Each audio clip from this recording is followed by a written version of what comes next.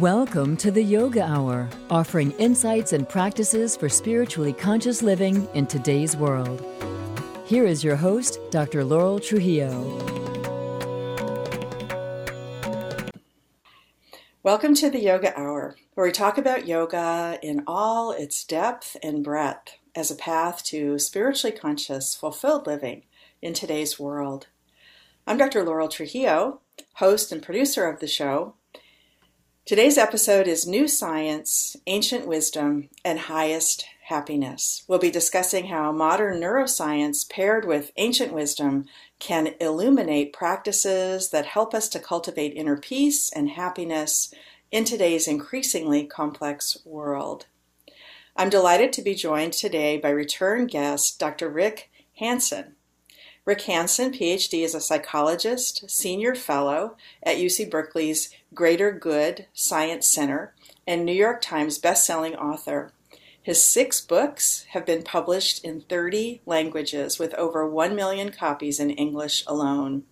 His free newsletters have 215,000 subscribers, and his online programs have scholarships available for those with financial need. He's lectured at NASA, Google, Oxford, and Harvard, and taught in meditation centers worldwide. An expert on positive neuroplasticity, his work has been featured on CBS, NPR, and BBC, and other major media. Rick began meditating in 1974 and is the founder of the Wellspring Institute for Neuroscience and Contemplative Wisdom. His most recent book that we will be discussing today is Neurodharma. Welcome back to the Yoga Hour, Rick Hanson. I'm really delighted to have you as a guest again on the podcast. Well, Laurel, I'm pleased to be here, and I want to say hello to everybody listening or watching, and just say that I was feeling as we began here the sacredness, the significance, not the proprietary specialness. These are teachings for everyone. Our true nature is our birthright, obviously. Mm-hmm. And there's something valuable, I guess I would just say it like that. There's something valuable about what we'll be exploring. And I'm really glad to have the chance to do that with you. Oh, me too. For listeners, I did want to point out that there are 3 prior episodes of the Yoga Hour featuring Rick Hanson in our archive, which you can get wherever you get your podcasts. There is one in particular called Cultivate Contentment and Change Your Brain that I think is particularly wonderful, so you might want to check that out. Before we dive into our dialogue about neuroscience and spiritual practice, let's begin with a yoga moment, a moment of contemplation, of present moment awareness. Om.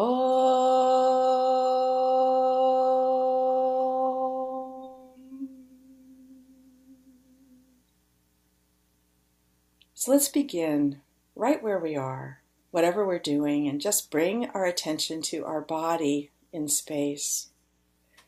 Whether we're sitting or standing, walking, driving in the car, just paying attention for a moment to our body and feeling particularly the surfaces that support our weight. And then bringing our attention to our breath, this wonderful tool that's always with us, and just paying attention and noticing as we take a fully conscious breath, the next inhale and exhale. On the next inhale, feeling the cool air in the nostrils. And on the exhale, feeling the warm air flowing out. Then just staying there, following our breath. Here's something to contemplate from Yogacharya Ellen Grace O'Brien's book, Living for the Sake of the Soul. Contemplate the possibility of enlightenment now. Try it on and get used to it. Contemplating enlightenment is not the same as experiencing it, but it can be a helpful way to open ourselves to our potential. Cease thinking enlightenment is only for a select few. The same self, the same infinite potential, is within all.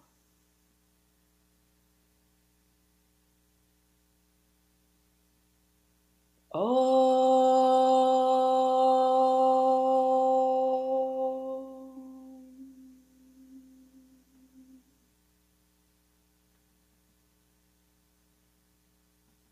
So once again, Rick Hanson, welcome back to the Yoga Hour podcast.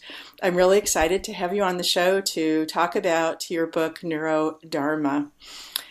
The book seemed to me, since I'm familiar with a few of your prior books, it seemed like an enlargement and updating of the neuroscience behind some of your other books.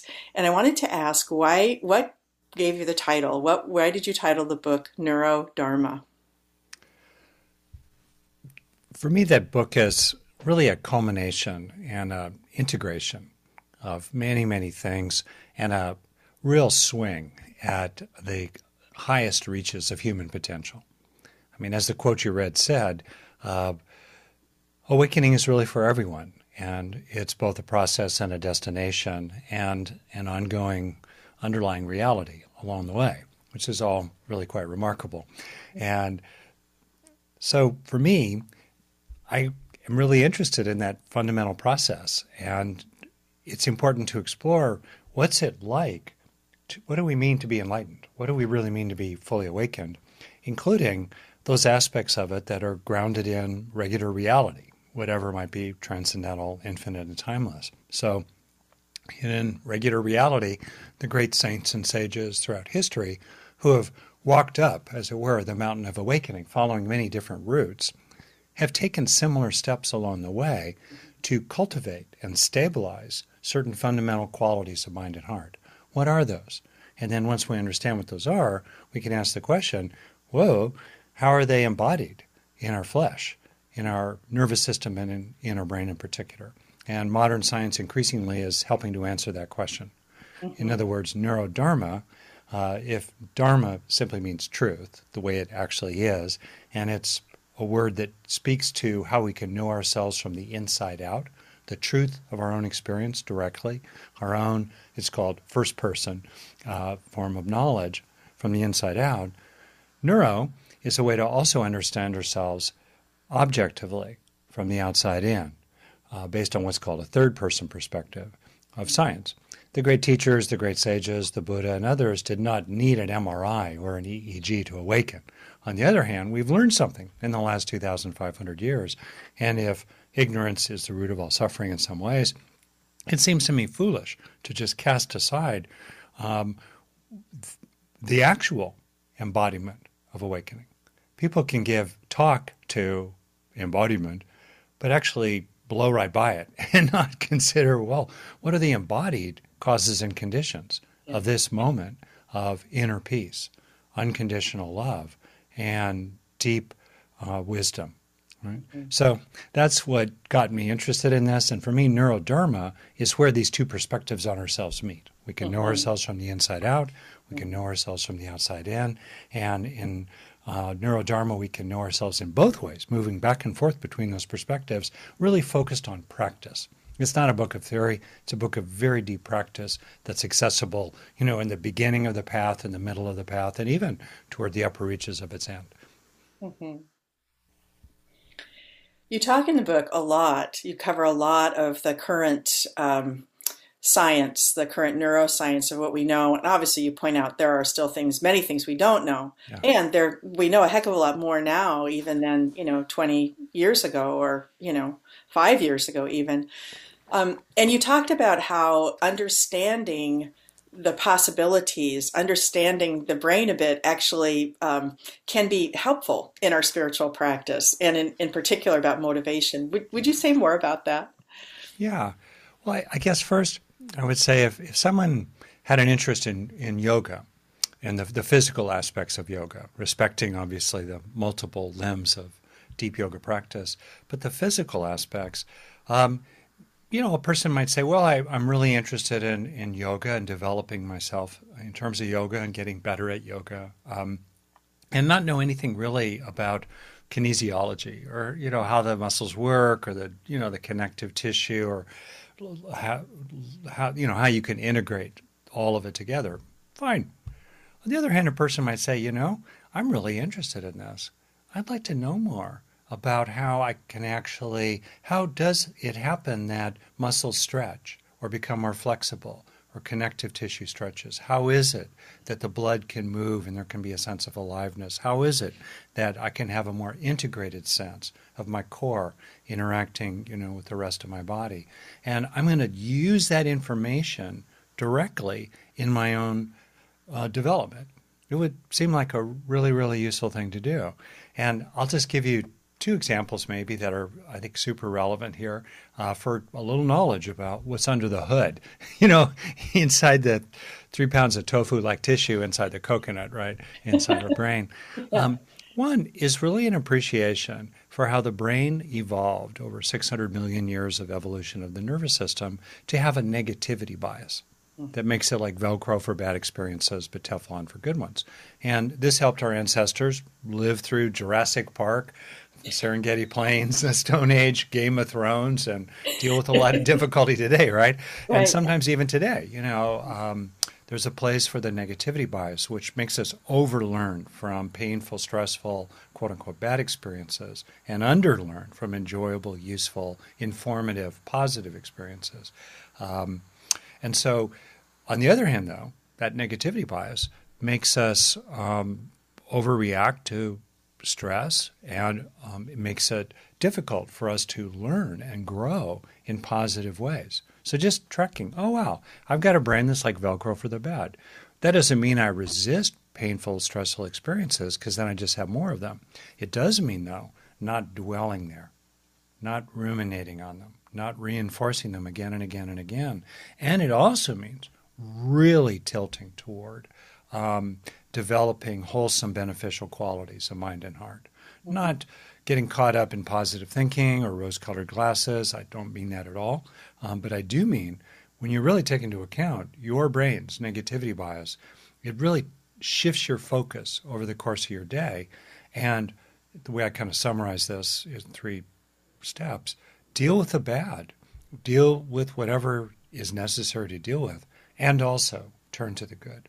Recognize the good out in the world, in you and other people, what is working, the good intentions that are present, your own innate goodness. Recognize that. Turn to it. And especially when you turn to it, take it in. Mm-hmm. Don't let that beneficial experience, that moment of calming or love or heartfeltness or reassurance or sense of worth or insight into the oneness of everything, don't just let it wash through your brain like water through your sieve while negative experiences get caught. Slow down for a breath or longer to take in the good. Feel it in your body. Let it really sink in. Focus on what's rewarding about it, what feels enjoyable and meaningful to you, which will intensify the actual conversion of that experience into a lasting change of neural structure and function. As people awaken, things change in their brain. Yeah. If there's any lasting change of mind, must involve change of brain. And by mind, I mean everything: love, depth, intuition, imagination, heart, all of it. Must involve lasting change in the brain. How can we facilitate positive lasting change in the brain? That's one thing that's really useful. Oh, bingo, negativity bias.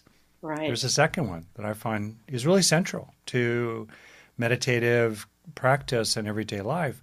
So, as we evolve, distinct from our primate cousins, we're among the 6 great apes. Woo, woo, right? Our other great ape cousins don't have this part of the brain. This part of the brain essentially is a strip of cortical tissue on the midline that enables us to do mental time travel.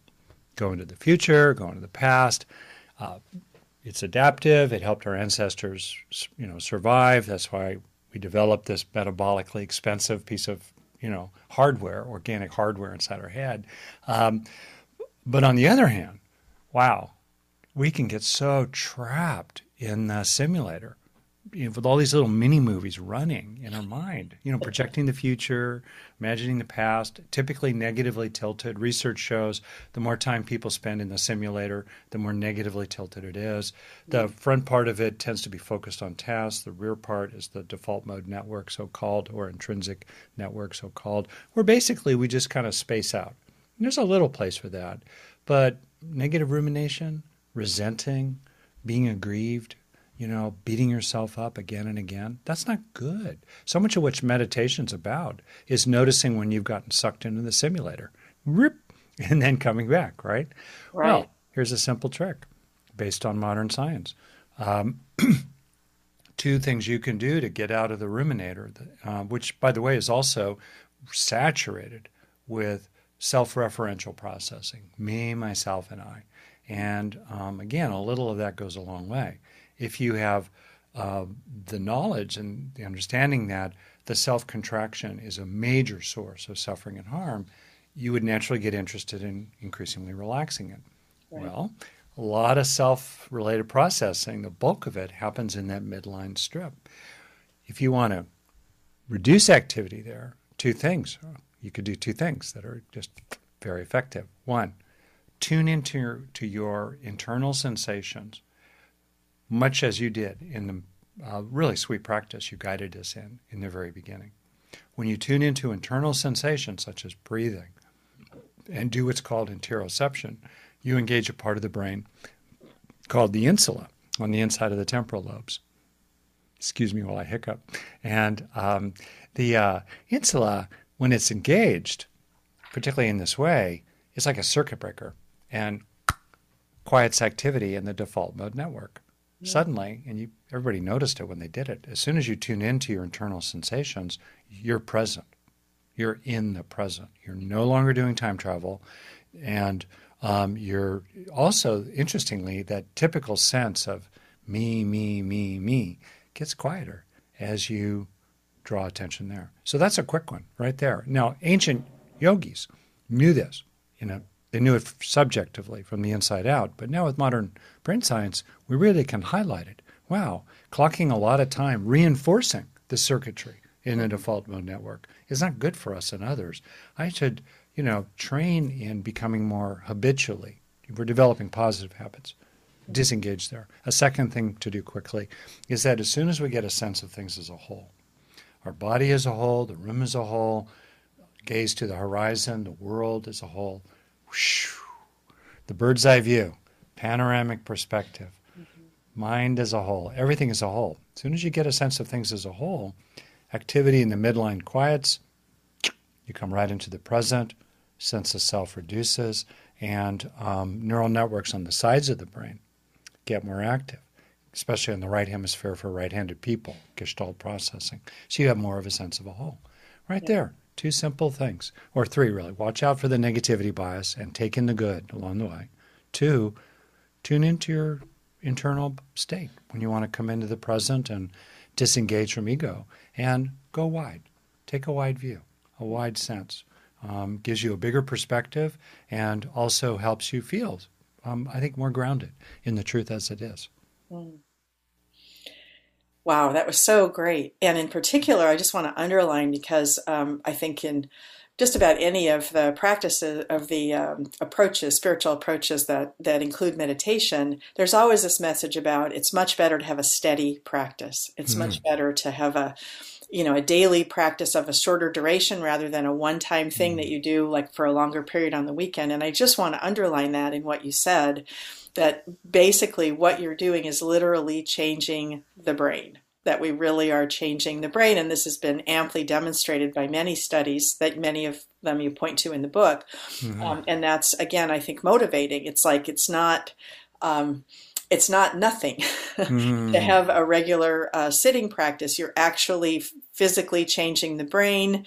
You are, as you were just saying, getting out of that, sort of midline area that you talked about, and potentially, widening your perspective. There's all these positive changes that go along in the brain with people who are long-term or even short-term. You even talked about in a relatively short period of time, these changes can be observed. Yeah. Oh, yeah. It's quite remarkable, really. to go into the science here, and a person doesn't have to be a scientist to read the book at all. I mean, it's very direct. I summarize a lot of things. I have references in the back. The reference notes are a thing of beauty, including me unpacking some key terms from early Buddhism and acknowledging different interpretations of Yeah, I them. would just second that. The book is really, really approachable. It's very, Oh, very yeah. readable. Quick read, actually. Yeah. It's great, and you put an amazing amount of science in there, but make it very accessible. Oh, thank you. And I think in a lot of ways, the scientists at this point are a little, in some ways, ahead of the practitioners. In other words, they know things that, or finding things out. They're learning things that if you have a little bit of practice under your belt, right, you can read these things and you realize, wow, that has a lot of implications. Wow. Like, here's another weird one. So now, well, our nervous system, especially the kind of deep emotional, motivational processing in it, our brain, human brain, has essentially the same circuitry in a more complicated way that a little mouse has or a squirrel. I see the golden squirrels in our backyard running through the trees. And as you know in the book, I talk about that a little bit, to imagine, to recognize they are having experiences too, which takes us into our moral duties, really, as a very powerful species to the other species that we share this planet with, who are sentient beings in their way. The squirrels, the monkeys, the dogs, the cats, the fish in the pond. I wonder sometimes, what are the experiences of a spider, right? Yeah. Like, wow, what's it like to be a spider? Now, all that said, I'm not trying to anthropomorphize and all that, but the point is the physical hardware is quite similar. So you can study, mice and rats and so on, and learn a lot about humans. Now, there are ethical issues with research on non-human animals. All of that acknowledged. I got it.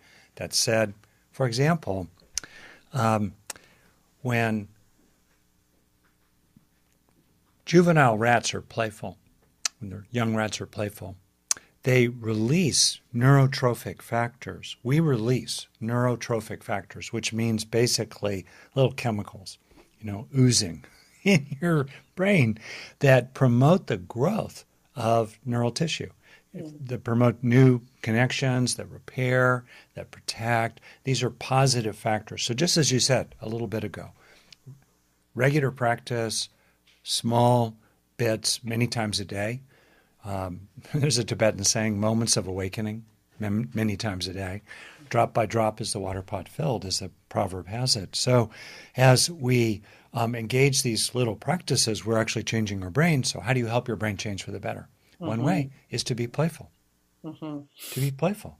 And suddenly I began to realize all the stodginess and boringness and of so much spiritual practice. You go into these settings, it's like, if you look like you're having a good time, like, whoa, you must really not be missing the picture. If you're not miserable, you're not really practicing deeply. Right. And there's a place for opening to sorrow and be real about the world and have your heart, just kind of blown open by, wow, so much pain. And when it's appropriate, that we can bring a kind of creativity, a playfulness, and openness to our practice. And if you think about how young children learn, it's a lot through play.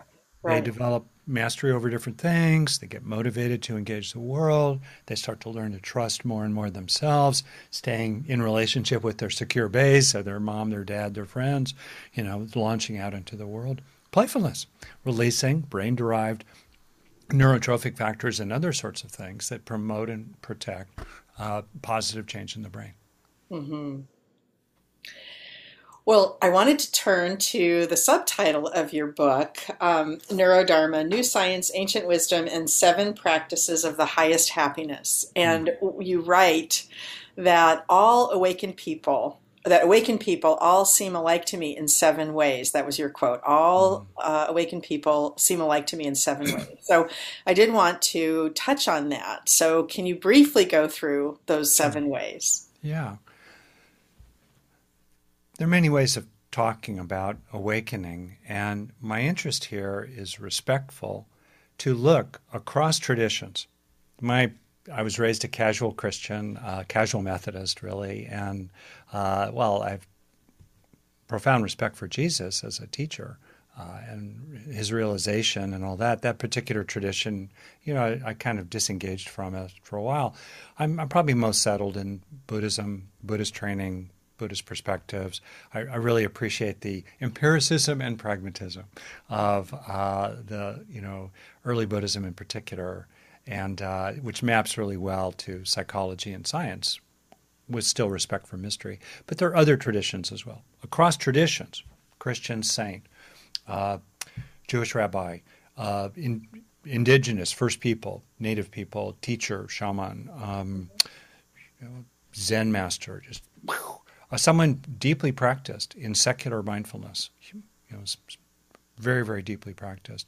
They all seem alike. They develop certain qualities fundamentally that as we identify, we can then reverse engineer from. We can start asking ourselves, well, how are those 7 qualities in some ways present in me already? And how can I then nourish that seed and help it flower and bear fruit? How can I develop myself in that way? What am I developing in the spiritual path? So I'll just name the 7, and you'll see that a lot falls into these 7 qualities of mind and heart that we can develop. So steadying the mind.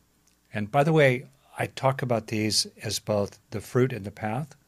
In other words, these are practices that develop qualities that are really beautiful themselves and which further us in our own path of awakening. So steadiness of mind, stability of presence, second after second, breath after breath, without which we can't really do any other practice. Warming the heart, opening the heart, strong heart, compassion, kindness, including for yourself, warming the heart. Think of so much of the spiritual path is about love, broadly. Right? 3, resting in fullness.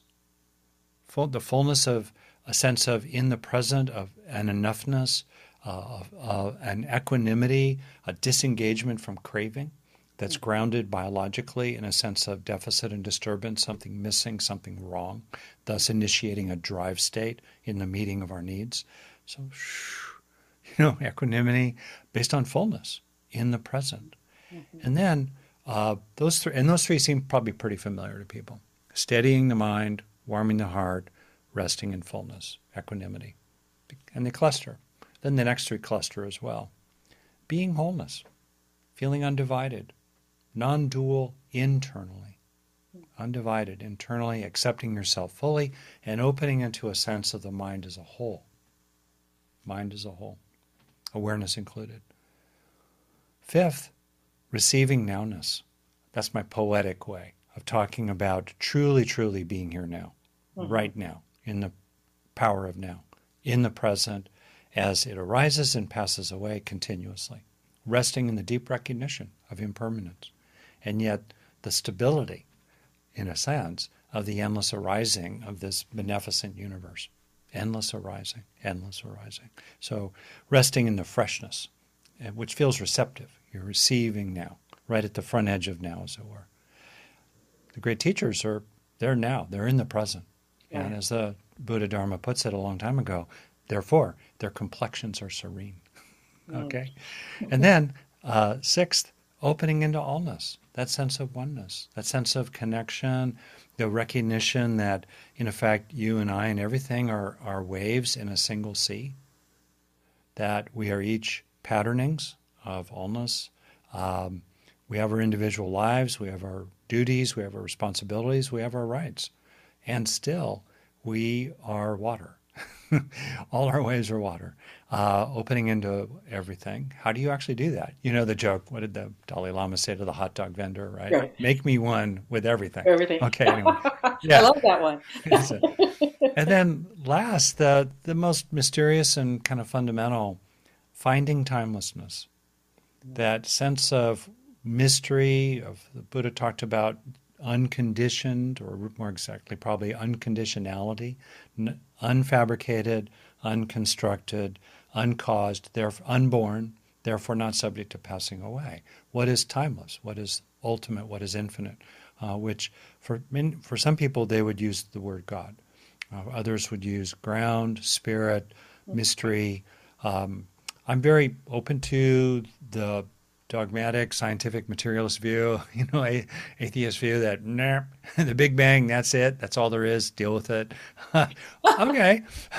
Still, within the Big Bang universe, actually, we can find that which is a field of possibility, such as, the field of awareness altogether. We can increasingly decondition ourselves from that which is conditioned. And me, I'm a transcendentalist, I think, and feel and experience and believe that there are supernatural factors, and more profoundly, more ultimately, there's an underlying kind of immanent ground, the absolute, in which, material reality is unfolding.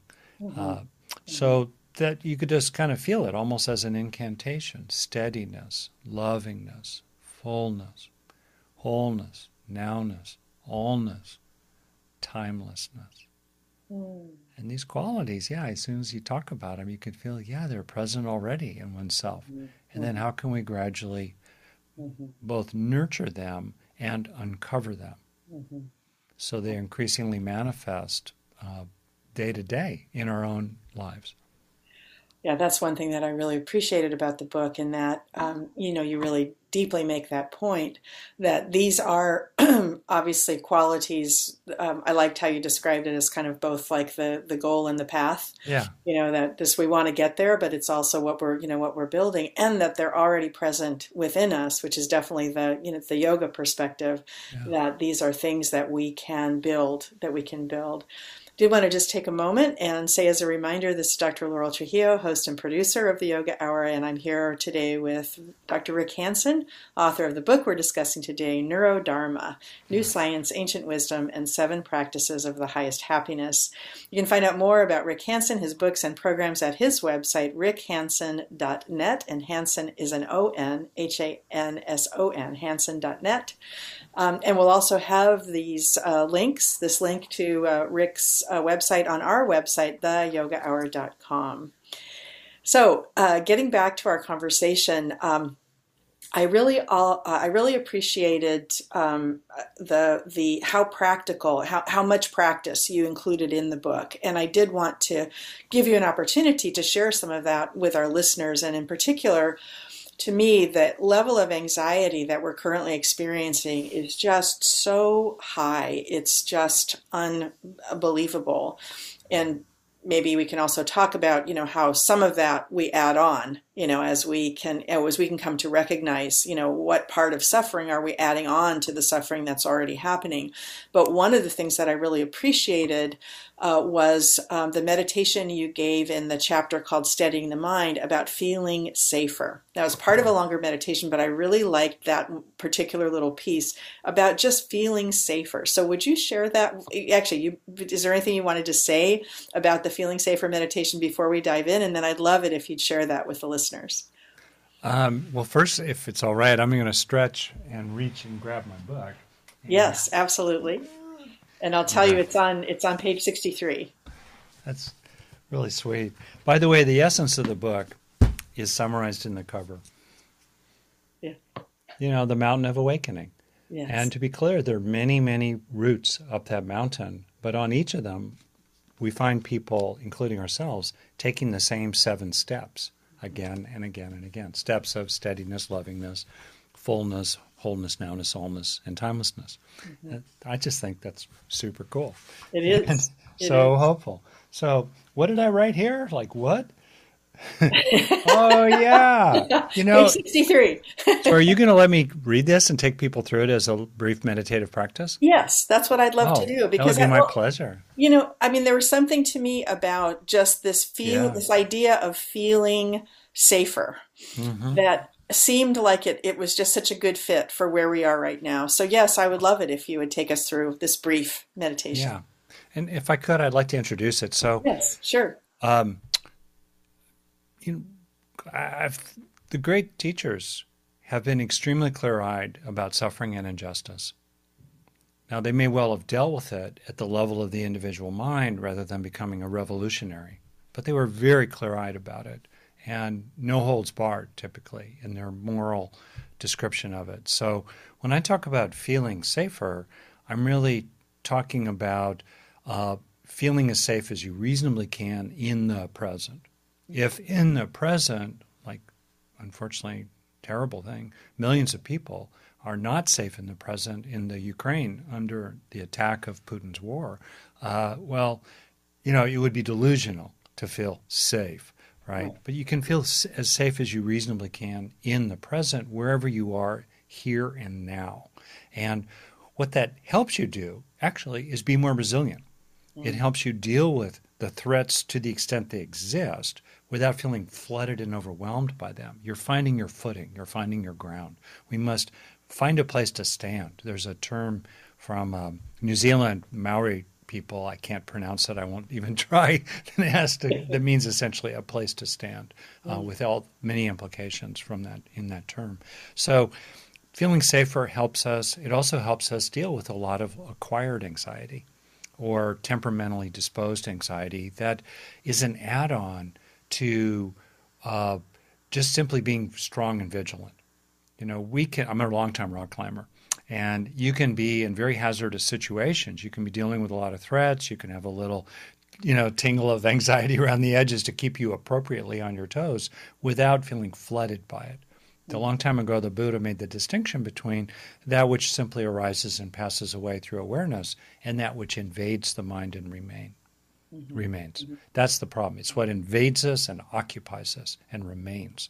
That's problematic. And for many people, layers and layers and layers, understandably, but still layers and layers and layers of needless anxiety have invaded their mind and remain. So it's this practice of recognizing you're basically all right now when it's true, recognizing protections when they're true, and bringing a kind of soothing and calming to yourself, much as you would to let's say a child or a non-human animal like a horse or a dog that's really spooked.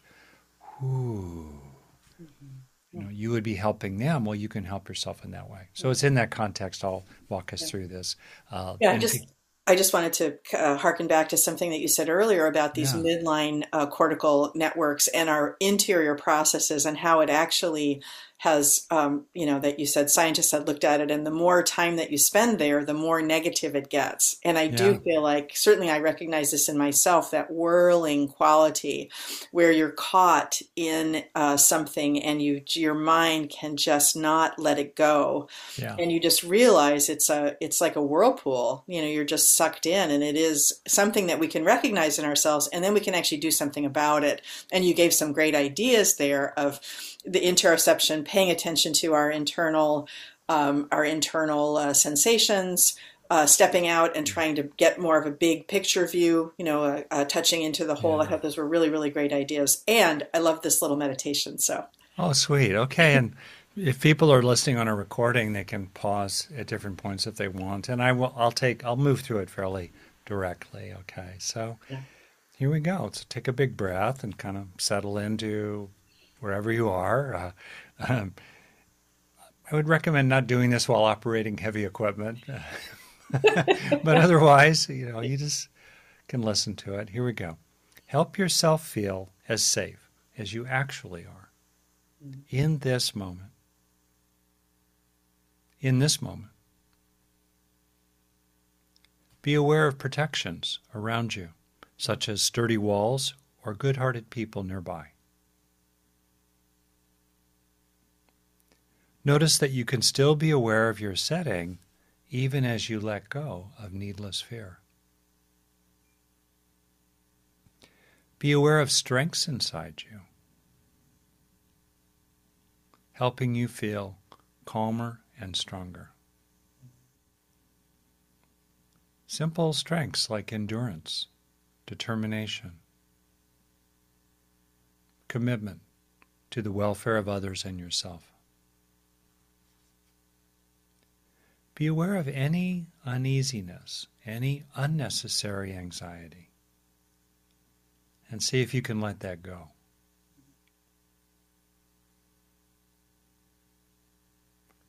As you exhale, release fear.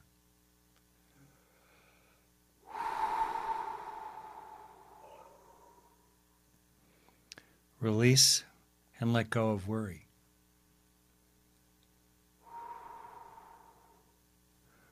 Notice that you can solve problems.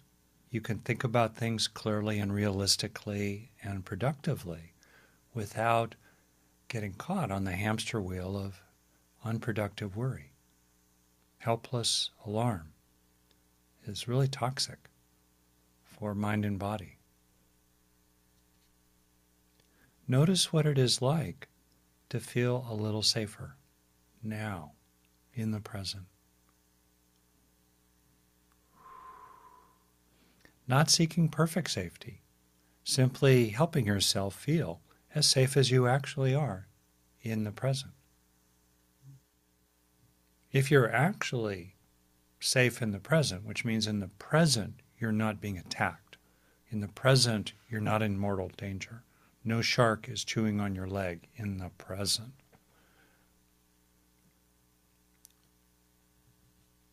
Notice what it's like to really let it in and how difficult it can actually be sometimes to let it in the present, how safe you actually are. Letting go of unnecessary guarding, defending, blocking, bracing, pushing away. If it's not necessary, you can let it go. And open to reassurance. Realistic reassurance.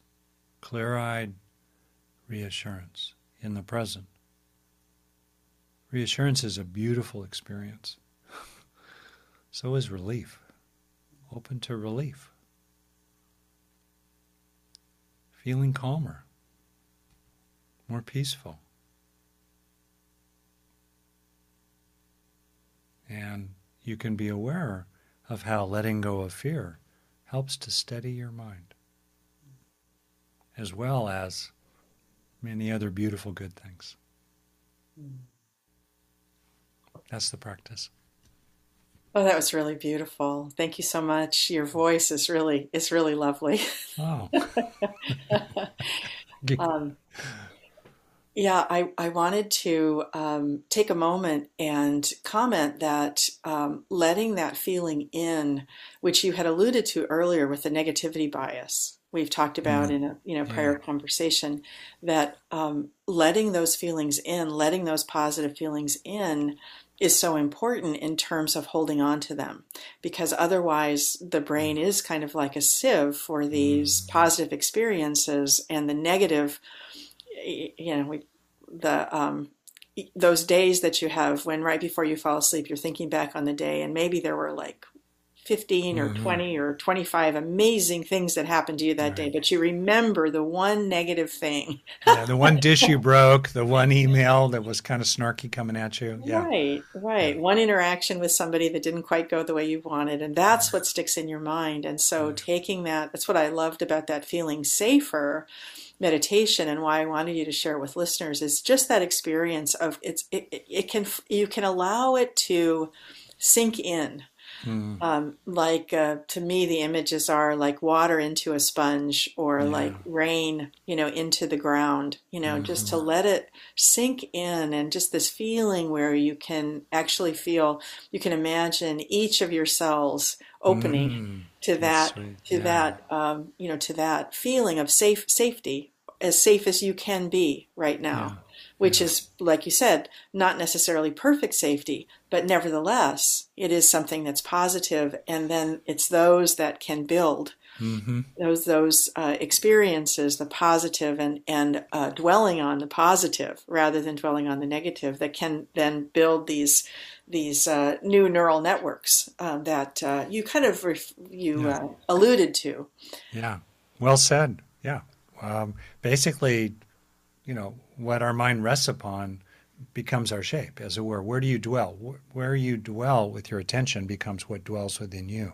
So if you want to grow strengths of various kinds, steadiness of mind, warmth of heart, equanimity, insight, happiness, resilience of various kinds. If you want to grow those strengths, it's a two-step process. Rest your attention on those experiences when they're authentically happening.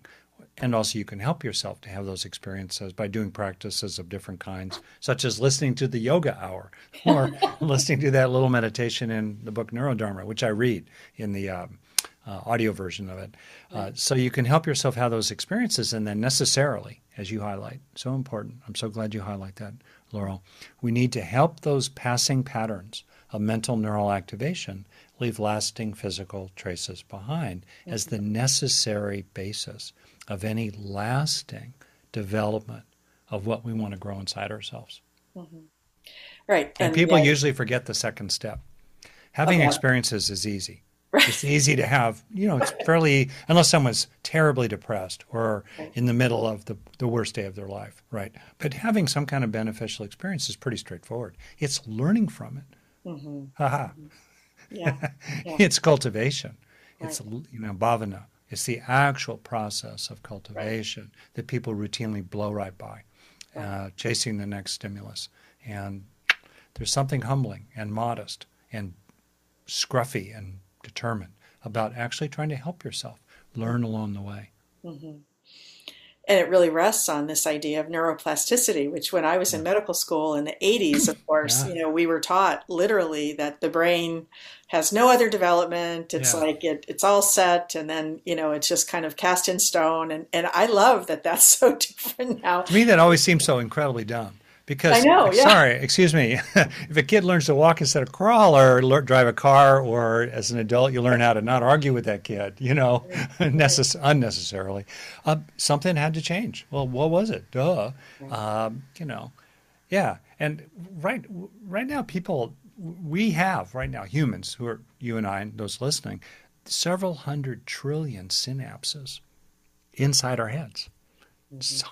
Several 100 trillion little microprocessors, little connections between neurons, sparkling away, weaving the fabric of consciousness, an enchanted loom, as Charles Sherrington, really beautifully put it. So the point is that those microprocessors, those synapses, several 100 trillion, to repeat my point, they're dynamic, they're changing, they're evolving for worse and for better. That's it. Like, we have a nervous system that's designed to learn. What is it learning? And how can you help it learn, broadly stated, what would be good for you and others? That's the only question. You're learning things along the way. Are you learning anxiety? Are you learning irritation? Are you learning a sense of helpless outrage? Are you learning a sense that you suck and you're doomed and, no one will ever love you? Or are you learning resilience, steadiness of mind, lovingness, a fundamental stability of resilient well-being in your very core?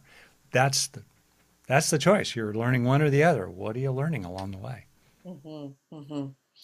And powerful. I mean, a couple and of things that responsible. we've said, right? And a couple of things that we've said, I think, are just so important for listeners. Is that, first of all, that these qualities really are available to all of us. Mm-hmm. That this is something, and you go through this in such a beautiful way in the book of all these ways that we can build and develop these qualities sort of step by step, and that literally our brain responds. To me, that's so hopeful, right? Yeah.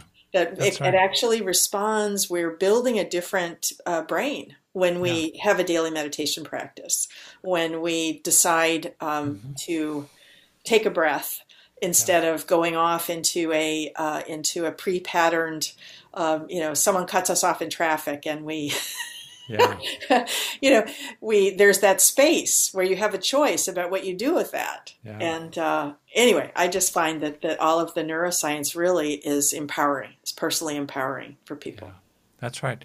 We can't do anything about the past. And even as the present arises, it is what it is. But we can always help. We can always learn a little, grow a little, heal a little every day as we move into the future. Mm-hmm. I think what's the most important minute of your life? It's the next one continuously. Mm-hmm. It's the one in which we're learning and developing. And it's so hopeful. Wherever we start, we can always, each day, learn a little, grow a little, heal a little, awaken a little. And day by day by day, moments of awakening many times a day, that then can change the entire course of our life. Mm-hmm. Mm-hmm. Yeah. Mm-hmm. Well, unbelievably, we're coming to the end of our time together. It's just flown by.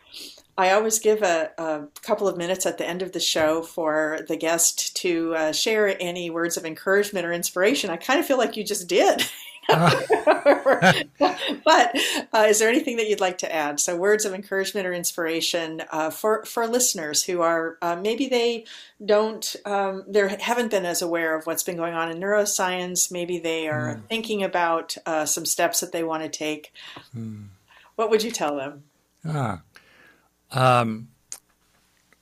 Well, wow, what a question. It's a great question.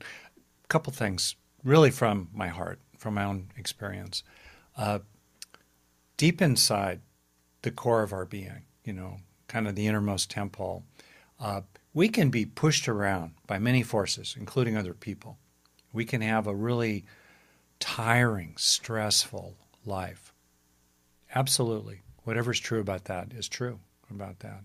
And yet, in our innermost being, we can always learn a little every day, right? We can, in the broad sense, we can cultivate, we can release, we can heal, we can develop, we can become a little more skillful with others, a little more skillful with our own mind, our own thoughts and feelings. We can develop a little every day. We have the power there. No one can stop us in our innermost sanctuary from seeing what we see and growing from it a little bit every day. And no one can do it for us. We are both free to learn and grow, and we are responsible. And right there. And to me, that makes it really honest. It's super hopeful. It's super hopeful. Point one. Point two, love is the universal medicine. What I mean by that is that that's in the broad sense, basic appreciation of others, of friendliness, of goodwill rather than, hostility and hatred, even as we stand against forces of wealth and power as necessary to help the world come to a better place that's good for the many, not just for the few. We can not let hatred and hostility, envy and greed invade our mind and remain. We can keep our hearts open, including to those we oppose. Right there, the sense of warmth flowing out and flowing in is a profound resource. And I think all the great teachers, they start with love and they end with love, and it's love along the way. It's love feeds us as it flows through us, and even if there are limitations, real ones, in getting the sense of feeling cared about genuinely from other people, for all kinds of reasons, there are no limitations on the caring you can express and feel yourself as it flows out of you. Love feeds you as it flows out of you. We're not stuck. We're not frozen in terms of the warmth of our own heart. So that's really great to realize. No matter how limited the reception is, the receiving of caring, unfortunately, may be, there's not a limitation on finding compassion, friendliness, goodwill for others yourself, which will feed you along the way. That's the second thing that strikes me. Third, really, is to have some kind of practice, any kind, and to have something you do pretty much every day or you keep returning to in the flow of your day, a minute of meditation, if it's only the last minute before you go to bed, or just a general ongoing focus for you. I mean, for me, a lot of my kind of focus in terms of my practice is an ongoing sense of the ground of all while doing various things, while being a wave, knowing I'm ocean, kind of like that. And it's a work in progress, but that's your edge. What is it? What's your practice? And other things too, disengaging from friction in the world. A lot of our suffering is based on friction of different kinds with the world. We can feel pain. We can deal with the anger of others, but in a frictionless kind of way, in which we have, as I put it, mind like air. It's moving through, but it doesn't land. It doesn't implicate us. We don't get caught up in craving about it. There's a kind of internal spaciousness and freedom, and we can cultivate that.